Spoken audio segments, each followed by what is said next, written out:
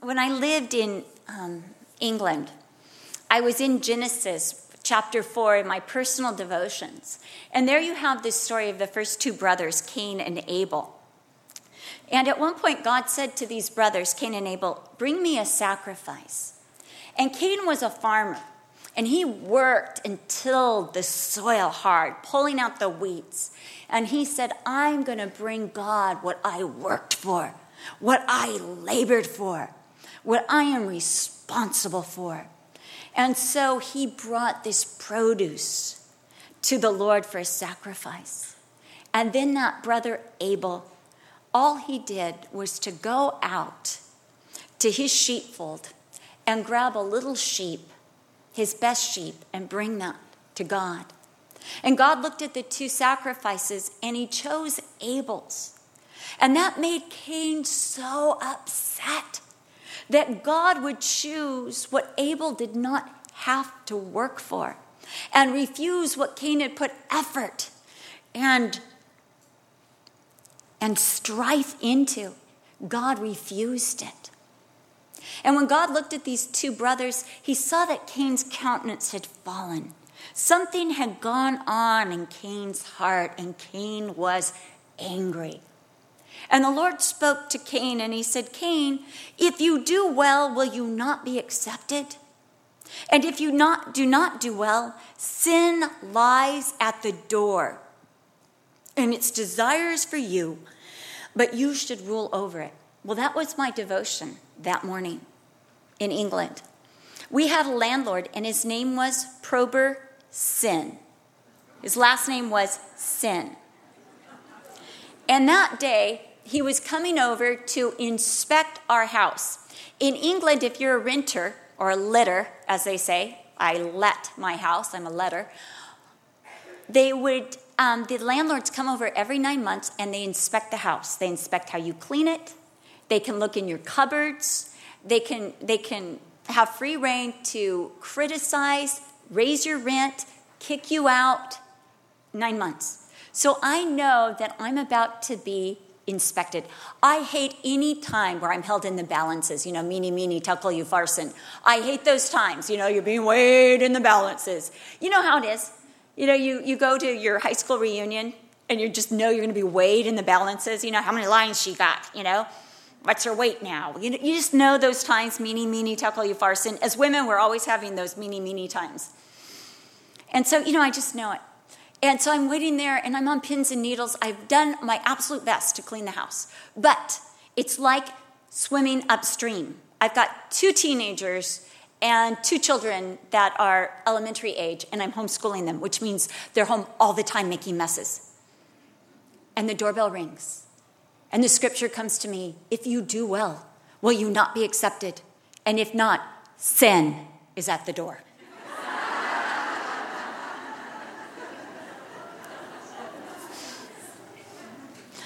There's a lot of truth in that, though. If we do well, we will be accepted. But if not, sin is at the door, and it wants to take advantage over us. It wants to rule us. And when sin rules, as Brian was saying Sunday, it's tyrannical. It is a cruel taskmaster. And it's condemning, and it's destructive, and it's ugly. But God never intended that sin should rule over us, but that we should rule over sin. God never intended that we should be overcome with fear, but that we should overcome fear with faith. This is what God's intention is for us. In our chapter today, Acts chapter 5, we have a chapter of contrast. We have this couple, Ananias and Sapphira, who were overcome by sin. They opened the door to sin, and it took full advantage of them. They tried to withhold from God and thought they could withhold from God and still be safe. Thought they could have this area of compromise and sin and not be affected in the least by it. But then the contrast is with the disciples. The disciples gave absolutely all to Jesus Christ. Did it give them an easy life? No. But it gave them a prosperous life. It gave them a purposeful life. It gave them a glorious life. And that's the contrast that we are going to look at today. Annas and Sapphira gave in to the temptation of the devil, and sin took advantage, and Satan filled their heart, and they ended up being exposed, humiliated, and dying. Whereas the disciples who gave all were blessed, delivered, and emboldened. And that emboldened led them to rejoicing. Now, it's interesting to realize that it's Peter who deals with Ananias and Sapphira. And Peter is going to say to Ananias, why have you let Satan fill your heart? Now, I find this fascinating because Peter knew the voice of Satan, didn't he? There was a time, you can find this story in Matthew chapter 16, where Jesus is talking about going to the cross. Now, just minutes before that, Peter has had this glorious revelation from God. And Jesus says, who do men say that I am? And Peter says, you are the Messiah, the Son of God who is coming to this world. And Jesus looks at Peter and says, flesh and blood has not revealed that unto you, but my Father which is in heaven. I mean, that's just one of those, whoa, I've been used by God moments. Those are so exciting. When, you're praying for somebody and they open their eyes and they're like, how did you know exactly what I was going through? And you're like, thank you, Jesus, And you just know that the Lord's revealed it to you. And that was Peter's just had this glorious revelation. And now Jesus begins to talk about the suffering that he will experience in Jerusalem. And Peter says, not so, Lord. But now, Jesus turns to him and says, get thee behind me, Satan, for thou art mindful of the things that are of man and not of God. In other words, the devil has filled your mind with the things that have to do with men and not with God. You see, this subtle suggestion had entered Peter's mind and begun to take possession, begun to fill his mind. And what was that suggestion? It was that there should be no suffering and no discomfort when you're walking with Jesus. The thought was of self-promotion. No, everything should be lifting us higher, getting our names out there. Everything should be about self-protection, self-promotion, self-comfort. Those thoughts, my sisters, let me warn you, they are always, always of the devil. Any suggestion, protect yourself. Protect yourself by picking up a weapon of the flesh, by refusing the will of God, is of the devil. Now, I'm not saying don't protect yourself. I've got an alarm system, and I've got a barking dog back at my house. I'm not saying that there's not steps. I lock my doors. What I'm saying is when you hear the word protect yourself by disobeying God, by not doing the will of God. Protect yourself. Keep yourself. God's asking something that's going to make you vulnerable. Don't do it. Remember the disciples in John chapter 11. Jesus said, Lazarus is there and we need to go wake him. And they said, Lord, it's not safe for you to go to Judea at this time. There's some hostilities that we feel. And Jesus said, he who walks in the light is safe. Are there not 12 hours of light? Those who walk in the light are safe. When we are walking in the will of God, we are safe. As Rosemary Goforth said, there is no safer place than the will of God. But the enemy will say, protect yourself. God's will makes you too vulnerable. That's the enemy. Protect yourself. Insulate yourself from people. Don't get around women. They're dangerous. Don't open up. It's dangerous. Don't walk in the light. That's dangerous. The next one is self-promotion. When you ever hear the voice, what about you? Oh, inviting you to that pity party. What about you? What's in it for you? I'm worried about you. You're like, you are? I mean, it's always so good when someone's worried about us because our husband's off and you're like, and they're like, you'll be fine. I'm only gone for 6 weeks. Like, ah!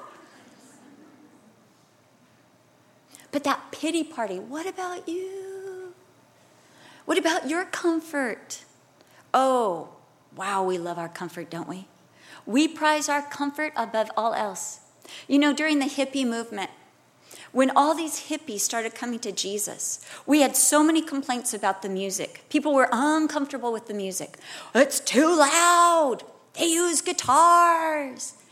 And they were willing to forsake a generation hearing about Jesus because they didn't like the sound of it. They didn't like the look of it. Some of them even smell like pot. And they did. I mean, Pancho Juarez said he smoked a joint in the parking lot before he came in and went forward to Jesus. That's in his book. But sometimes we care about our comfort so much. I had a woman come up to me and she said to me, I saw an Arab-looking man in the congregation. I said, okay. She goes, what are we doing to make sure there are no bombs in here? I said, well, we're putting our faith in the scripture that says no weapon formed against us will prosper. That's what we're doing. And I said, I know many, many Palestinian Christians. I know many, many Arab believers. We have Sammy here at the church, Sammy Tanago, who's an Egyptian born-again Christian, shares the gospel with Muslims, wrote a book that says, Jesus Loves You, My Muslim Friend. Excellent book. And he is a great apologist. But he was saying right after 9/11, he was flying somewhere. And every time he got up, the whole plane went silent. And everybody's watching him. And he says he's getting something over the overhead. And he says, it is all right. I am a born-again Christian. I love Jesus. You are totally safe with me.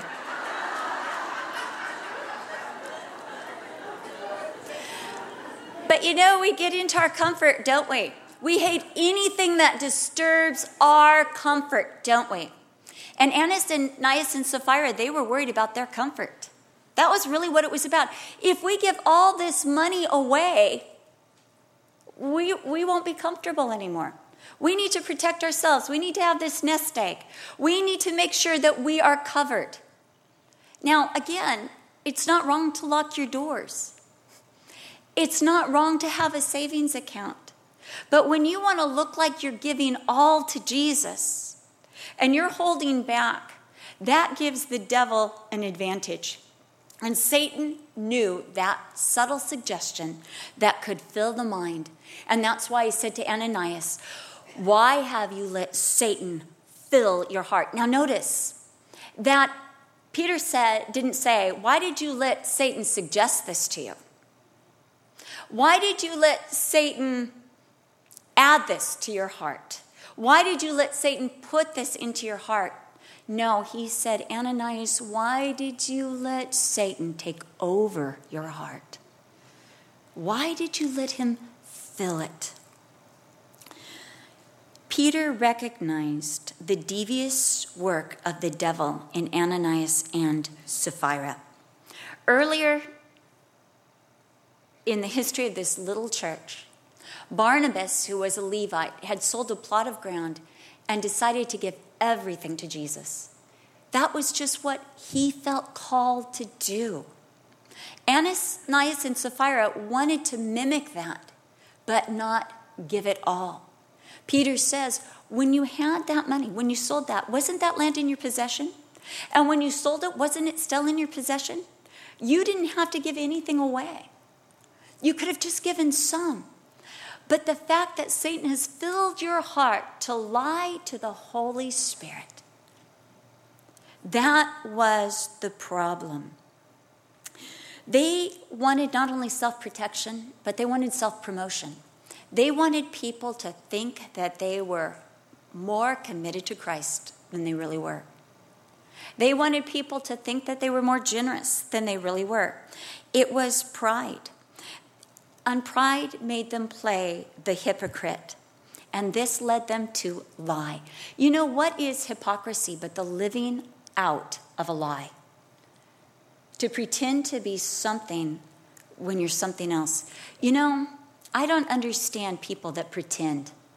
If you're going to pretend to be sweet, why not just be sweet? You know, why pretend to be sweet and then be mean? If you know you need to pretend to be sweet, then be sweet, right? I mean, I don't understand people who pretend to be sweet, but they're like, ah. Why? Do you really like that side? I mean, if you really like that side, you wouldn't need to pretend to be sweet, right?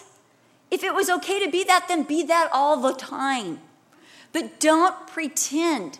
The fact that you have to pretend to be something that you're not is problematic. Be the person that you pretend to be. Be that person. Become that person. You know, I believe, and the Bible teaches this in Peter. Peter says this in 1 Peter chapter 3, about the hidden woman of the heart. You know, there is a woman in there who is sweet, right? In all of us. But, you know, there's this woman who's guarding her. Okay, so we all have multiple personalities, okay? Just get over it. But, you know, because we got the flesh and the spirit. That's two personalities right there. So you've got this hidden woman of the heart, the person you really want to be. But then you got this person of the flesh that says, no, she's not safe. So we have to be mean to everybody. And we just let her be nice every once in a while and cover her up real quick. You know what I mean? So we end up becoming a pretense, and there's a woman who's begging to get out and to be the kind, godly woman that God has created her to be. But Satan will lie and say, no, don't let her out. Protect her. Protect her by fighting everybody all the time, by saying mean words. Protect her by keeping her comfortable. You just stay in that little cave. Don't come out. Protect her by promoting her and, you know, just making sure that her name is always up there, that she's going to get something out of everything. It's the subtle suggestion. But what happens is when you listen to Satan, he will fill your heart. When you listen to his threats and the fears, he will fill your whole heart with fear. How many of you have felt that filling of your heart with fear before? It starts with this little thing, and then pretty soon you're shaking and you're terrified because he will fill your heart with fear. But God has not given us the spirit of fear, but of power and love and of a sound mind. Satan will always take things to the next level. Give him an inch and he'll take the whole heart. We cannot afford to follow any of his suggestions. In 2 Corinthians 2:11, Paul tells us, don't give the devil an advantage. In Ephesians 4:27, Paul warns, neither give place to the devil. There is never a safe time to have the devil over for tea. Never. He's never safe. It's never good to have him in your home. Never good to answer the door when he's knocking. Never good to let him get his foot in the door. Never safe. Again, Ananias wanted to look as if he was giving all. He wanted to impress that early church. Satan had said to him, oh, you're just going to impress people. They're going to think you're spiritual. But in reality, he was lying to the Holy Spirit. The charge, the issue was so much more serious than what Ananias saw it. You know, sin is so much more serious than Satan will play it out to be. Satan will make it, oh, misdemeanor. God says felony, death penalty. He'll always make this sin like, oh no, you're just protecting yourself. You're just keeping your comforts. You're not being mean. You're not yelling. you're not criticizing, you're not really lying, you're not really slandering, you're not really gossiping. You're just protecting your interests. You're just letting other people know how bad these people are. No. That's what Satan will say. But the charge is so much more serious. You're lying to the Holy Spirit. And it resulted in exposure. That's what will happen. First, Satan will take that inch, he'll fill the heart, and it will be exposed. It is always exposed. Make no mistake, as Paul says in Galatians chapter 6, do not be deceived. As Moses said in, I believe it's Numbers or Deuteronomy, be sure your sins will find you out. There's exposure, then there's humiliation. Oh, isn't it humiliating when everybody knows how you've sinned? And then there's death. Now, this death can either be the death to sin or it can be spiritual death, depending on how you respond to it. We are bombarded by 100 satanic suggestions every day. Perhaps you, like Peter, have learned to discern. Have you learned to discern between the voice of God and the voice of devil? Again, Satan will always suggest self-protection to prove yourself, self-promotion, and self-comfort. He will always do this. Look at the temptation of Christ in Mark chapter 4. What you see there is that the devil is saying, Luke chapter 4. You see there that what Satan is saying is, prove yourself. Notice how he says, if you are the Son of God, if you are the Son of God, if you are the Son of God, prove yourself, prove yourself, prove yourself. Whenever you find yourself in a position like, I need to prove myself, watch out. That's a very, very dangerous place. The better alternative is be still and know that he is God. Let Jesus be your defense, your fortress, your refuge. It will often begin like an innocent suggestion that offers some compromise. Often that's how it is. Just compromise. Just do this. Just keep some of the money and nobody has to know. Just protect your comfort. Nobody has to know. In Psalm 141, verses 3 through 5, David asked God's help in resisting the ways of evil people. I find this so interesting. He says, put a guard over my mouth. I pray that every day. Put a guard over my mouth. I don't trust my mouth. My tongue is an unruly person. But what David is saying here is we are so tempted at times for our own self-protection to fight fire with fire, lies with lies, hypocrisy with hypocrisy, and we end up taking up the enemy's weapons. I think back to Star Wars, the 3rd episode. I can't remember what the name is, like The Emperor Returns or something. And there Luke Skywalker is before the Emperor, and if he picks up that sword, he loses. But the Emperor begins to say, I feel the heat in you. It is strong. Pick it up. Pick it up. Look, I'm vulnerable. Just kill me now. And you're like, no, Luke, no. And he's going for the sword. And you're just like, no, Luke, no, resist. Of course, we know he picks it up. And sad movie. But anyway, my point is this. This is what the enemy's doing. You know you want it. Just lie. They're lying. Look how strong their lies are. Just a little lie, Just a little punch, Just a little hit. Just a little hitman. That's all we need. And he starts playing with our mind and strategies and schemes. The devil is a schemer. Whenever you feel a strategy going through your mind, this is how we'll do it. Ooh, that's a wile of the devil. Don't give into it. So how do we resist the devil? James said, resist the devil and he will flee. How do we resist the devil? I know that when those suggestions come into my mind, I have to say, no, I am not listening. And I pray for Saeed in Iran.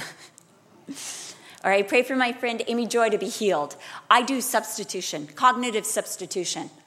I say, no, I'm not giving into that. I know that's not of my Father, and I'm going to pray. I'm going to lean into the Holy Spirit.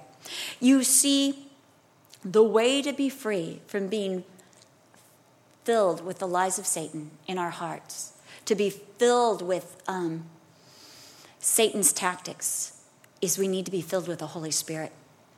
That is what we need to be. And today, either we're vulnerable to being filled, our heart being filled with fear and the tactics of the devil, or we're going to be filled with the Holy Spirit. And we need to be filled with the Holy Spirit. As you know, Sapphira came in just a few minutes later. Peter gave her a chance, saying, Sapphira, was the property sold for this price? She had conspired with her husband, and she said, yes. And we know Sapphira was then exposed, humiliated, and killed. Because this is what sin will ultimately do. Expose you, humiliate you, and kill you. But there is a contrast. There is a better way. And that is being filled with the Spirit of God in our hearts. How do we do this? We must continually surrender our hearts to the Lordship of Jesus Christ. You know, Jesus said it's not what goes into a man that defiles him, but that which comes out. For inside the heart are murders and seditions and, jealousies and, lies and ugliness. It's in our heart already. And we need Jesus to go in and do a heart cleansing. Every time I read that verse, I'd like to think I'm better than I am. Oh, no, not me. Though they would forsake you, not me. I'd like to think that. But every time I read that verse, you know what I do? I put my hands on it and said, it's true, it's true, it's true. Take it out. Take rulership of my heart. I can't do it, Lord. Jeremiah said, the heart is deceitful above all things and desperately wicked. Who can know it? We can't even know the depths of our own depravity in our heart. That's why we need to give our hearts fully to the Holy Spirit, fully to the Lordship of Jesus Christ. And say, Lord, you take over. You bought this heart with your blood. It belongs to you. And let Jesus reign in our hearts. Every day I pray this prayer. Lord, let me love you with all my heart, soul, mind, and strength. Sometimes I pray it 3 times during the night because you know what? I know in my own strength I am incapable of loving the Lord with all my heart, soul, mind, and strength. I know that. I need the divine power of heaven to come in and put agape in my heart that I might love him with all my heart, soul, mind, and strength. But you know what? That is my life objective. Don't you want to make that your life objective? Let's make our life objective. Lord, let me love you with all my heart, soul, mind, and strength. You've got to do it in me, Lord. And when we love the Lord with all our heart, soul, mind, and strength, you know what? There's no place for the devil. There is no place for his fears, no place for his thoughts. What is it to love the Lord with all our heart? It's to love him with all of our emotions and desires. Lord, let me love you with every emotion and desire in me. What is it to love the Lord with our soul? It's to love the Lord with our will. I will to love you. What is it to love the Lord with our mind, with our thoughts? That our thoughts might be focused on glorifying and loving the Lord. And what is it to love the Lord with our strength? It's to love him with all that we do. What can we expect when we surrender our hearts like this to the Lord and to the Holy Spirit? Well, it's seen in Acts 5, verses 12 through 42. And don't you love that there's only 11 verses to the devil and the rest is all for Jesus? The majority of this chapter is about Jesus. First of all, we can expect blessing. Look at how God was using these disciples because they decided to give everything to Jesus Christ. We're told that wherever Peter went, people were bringing the sick out into the streets, and just Peter's shadow falling on them, they'd be healed. They'd be touched. And we're told that they were all healed. There were no exceptions. Everyone who sought out Peter, the apostle of Jesus Christ, was healed. Now notice, they came to Peter. Peter didn't go to them. They came with expectation that God would heal them. They were looking for Jesus Christ in Peter, and they found it. Jesus' work cannot be tainted by sin. It must be pure. And see, if Peter had regarded sin in his heart, there couldn't be this work. As he said in verse 32, that the Holy Spirit is given to them who obey Jesus. There has to be this act of obedience to have the power of the Spirit. And what is that? We have to be given over to Jesus. We often find that people who pray and do not receive are harboring some sin or holding back some area from Jesus. I remember praying for a girl to be filled with the Holy Spirit 45 minutes. And I was in a room, and it was one of those times where there was prayer going on, and I had these women who had never even prayed to be filled with the Holy Spirit, praying for other women. I didn't know they weren't filled with the Spirit yet. And they were praying, and these girls that they were praying for, they were college-age girls. They were all being filled in the Spirit. And later they came to me and said, okay, what just happened? Because we don't have that. And I'm like, ooh, you need it. So we prayed for them, and they got filled. But as I was praying with this one girl, and nothing was happening, and we're praying and praying, and I just feel this resistance. And I finally turned to her, I said, honey, is there some unconfessed sin in your life? Because I feel like something is keeping back the work of the Spirit. And all of a sudden, she began to confess all this sin. All of it. It just like spelled out all this sin. And she started crying, and she started repenting before the Lord. And the next thing you know, she was filled with the Holy Spirit. And her countenance became from this to radiant. He gives the Holy Spirit to them that obey. We can't have compromise and the power of Jesus working through us at the same time. James said, can sweet and bitter water flow from the same well? The answer is no. Brackish water is salt water that meets fresh water. And what happens? It turns salty. We must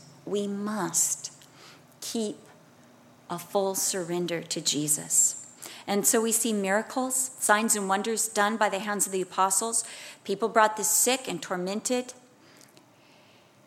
and the shadow falling on them, they were all healed. We also see the blessing of favor. Even the non-believers respected them. I think about Saddam Hussein and how he filled his cabinet with Christians because he knew he could trust Christians. Even though he himself was a Muslim, he filled his cabinet with Christians because they were more trustworthy than the Muslims. We're told in verse 11 that great fear came upon all the church and upon all who heard these things. And none dared to join them. In other words, no one who was harboring compromise, who wasn't willing to give it all, dared to join them. And people esteemed them very highly. Even Gamaliel, who was a known teacher and leader in Israel, advised the Sanhedrin to leave the disciples alone, lest they might find themselves fighting against God. And then in verse 14, we're told that God added to the church daily such as should be saved. Believers were coming in. Next, we see deliverance. These apostles were delivered. In Psalm 34, it says, many are the afflictions of the righteous. I hate that. I'd like, the righteous get 3 afflictions and then it's over for life. But it says, many are the afflictions of the righteous, but the Lord delivers them out of them all. Talk about entirety. And, I love it in 2 Corinthians chapter 1, where God has delivered us. And Paul says, and I am confident that he will deliver us from every evil.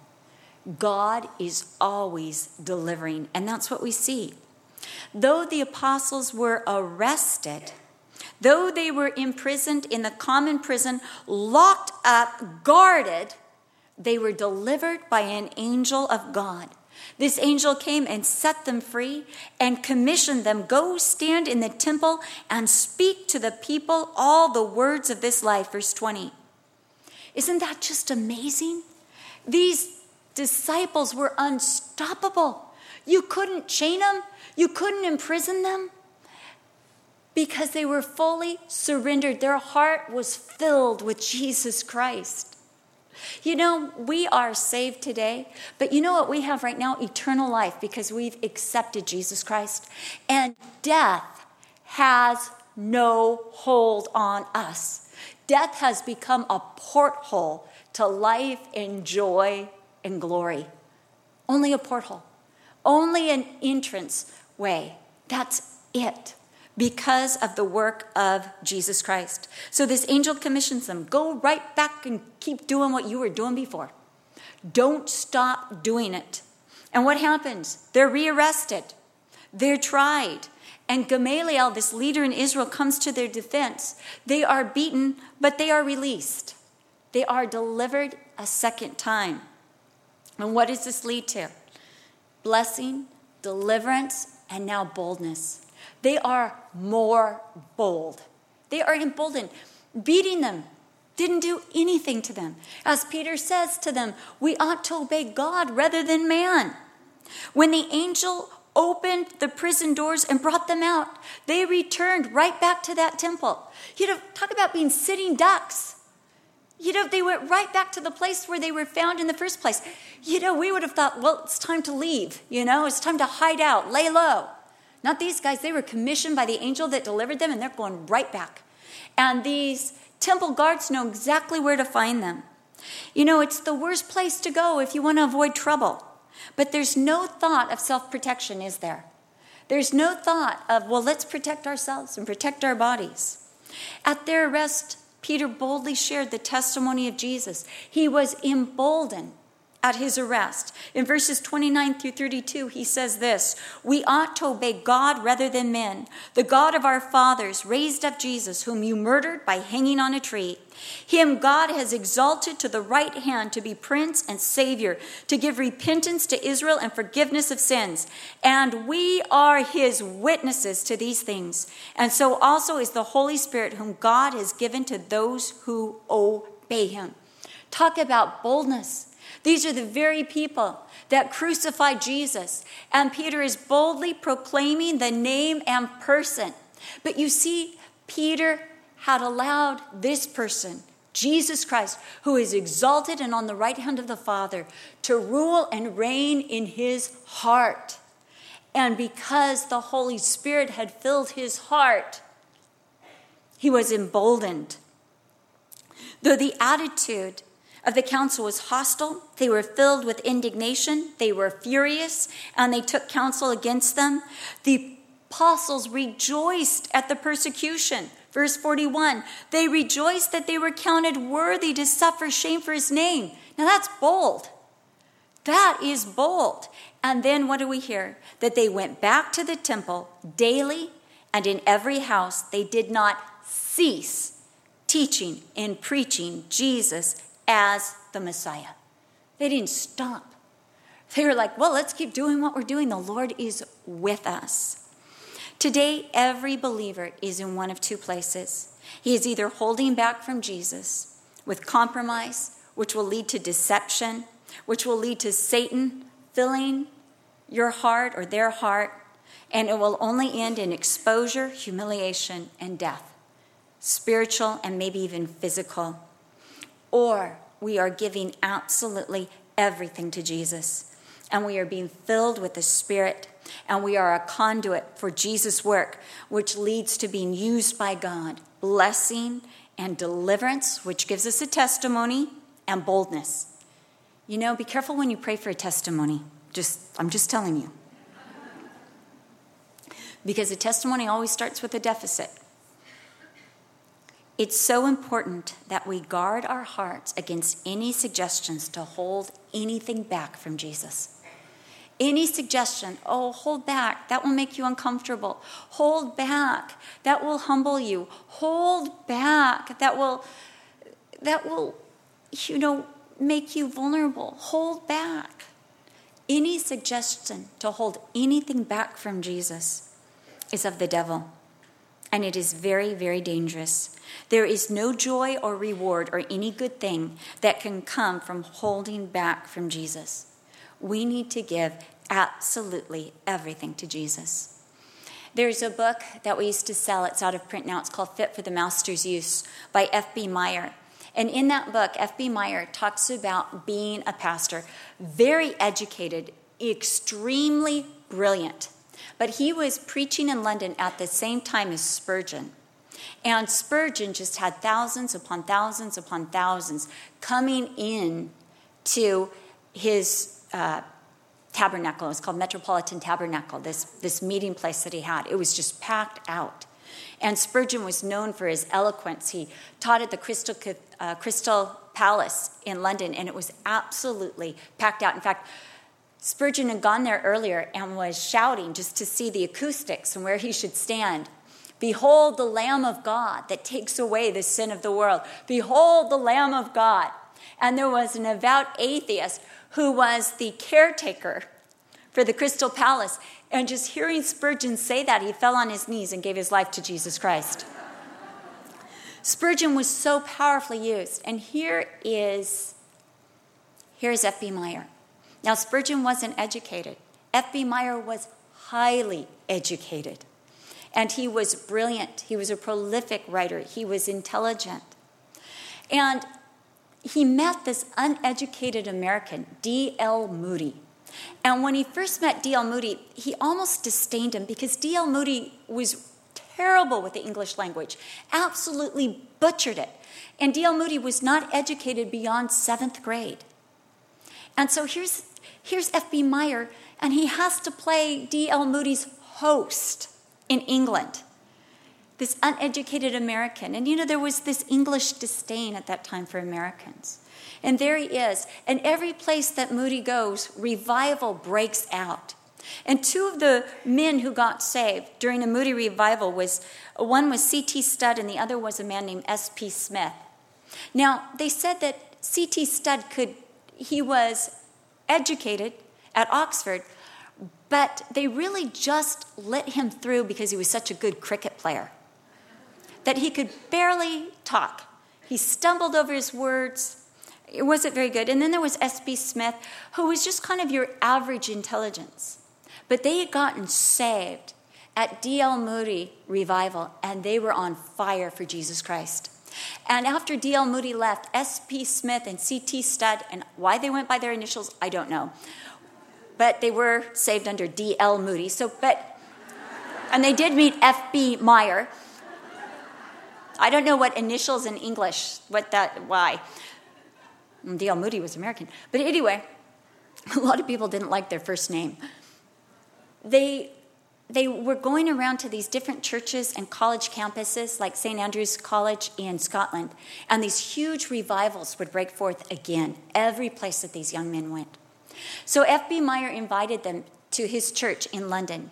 And what happened? The whole church revived. All these young people came in, and they all got saved, and the Lord started a fire in F.B. Meyer's church. But F.B. Meyer felt like he was on the outside of everything looking in, and he didn't even know if he approved of it.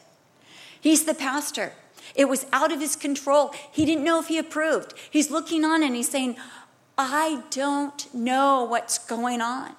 So he decided to search out those two men. And he asked, can I meet with you? And they said, yes, come around 4 or 5 in the morning. That's when we get up. F.B. Meyer made his way through the streets of London to the place that Smith and Studd were staying at. And he found them in their room, this is the late 1800s, reading their Bibles by candlelight and praying. And he sat with them and he said, all right, what is it that you have that I don't have? What is it? I pore over the word. I look at the word. I read the word. I preach. But I don't have what you have. I have a better education. I've been a Christian longer. I'm older. I'm established. But I don't have what you have. And they looked at him and they said, have you given God absolutely everything? And F.B. Meyer said, I suppose in a general sense I have, but perhaps not the particulars. And C.T. Studd looked at him and said, but it's the particulars that count. F.B. Meyer went back to his house. He got on his knees and he spent the rest of the day giving God the particulars of his life. And after that, F.B. Meyer became one of the most noteworthy, anointed preachers in England.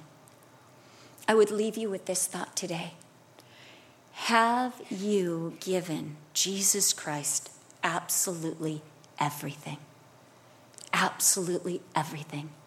Because he gives the Holy Spirit to them that obey. And perhaps you would say, I have in a general sense. And I would say, but it's the particulars that count. Let's pray. Lord, I know even right now, Satan wants to resist the giving of absolutely everything to you. Lord, even in this crowd, there is the thought of, will Jesus demand absolutely everything? Lord, there is that fear, Lord, that Satan would like to instill in our hearts. What will happen if we give Jesus absolutely everything? Lord, right now I pray that you would remove the spirit of fear in this place, and you would replace it with the spirit of yourself, Lord, that we as women would be willing to give you absolutely everything, especially in these last days, that we might see your spirit work in unprecedented ways in our hearts.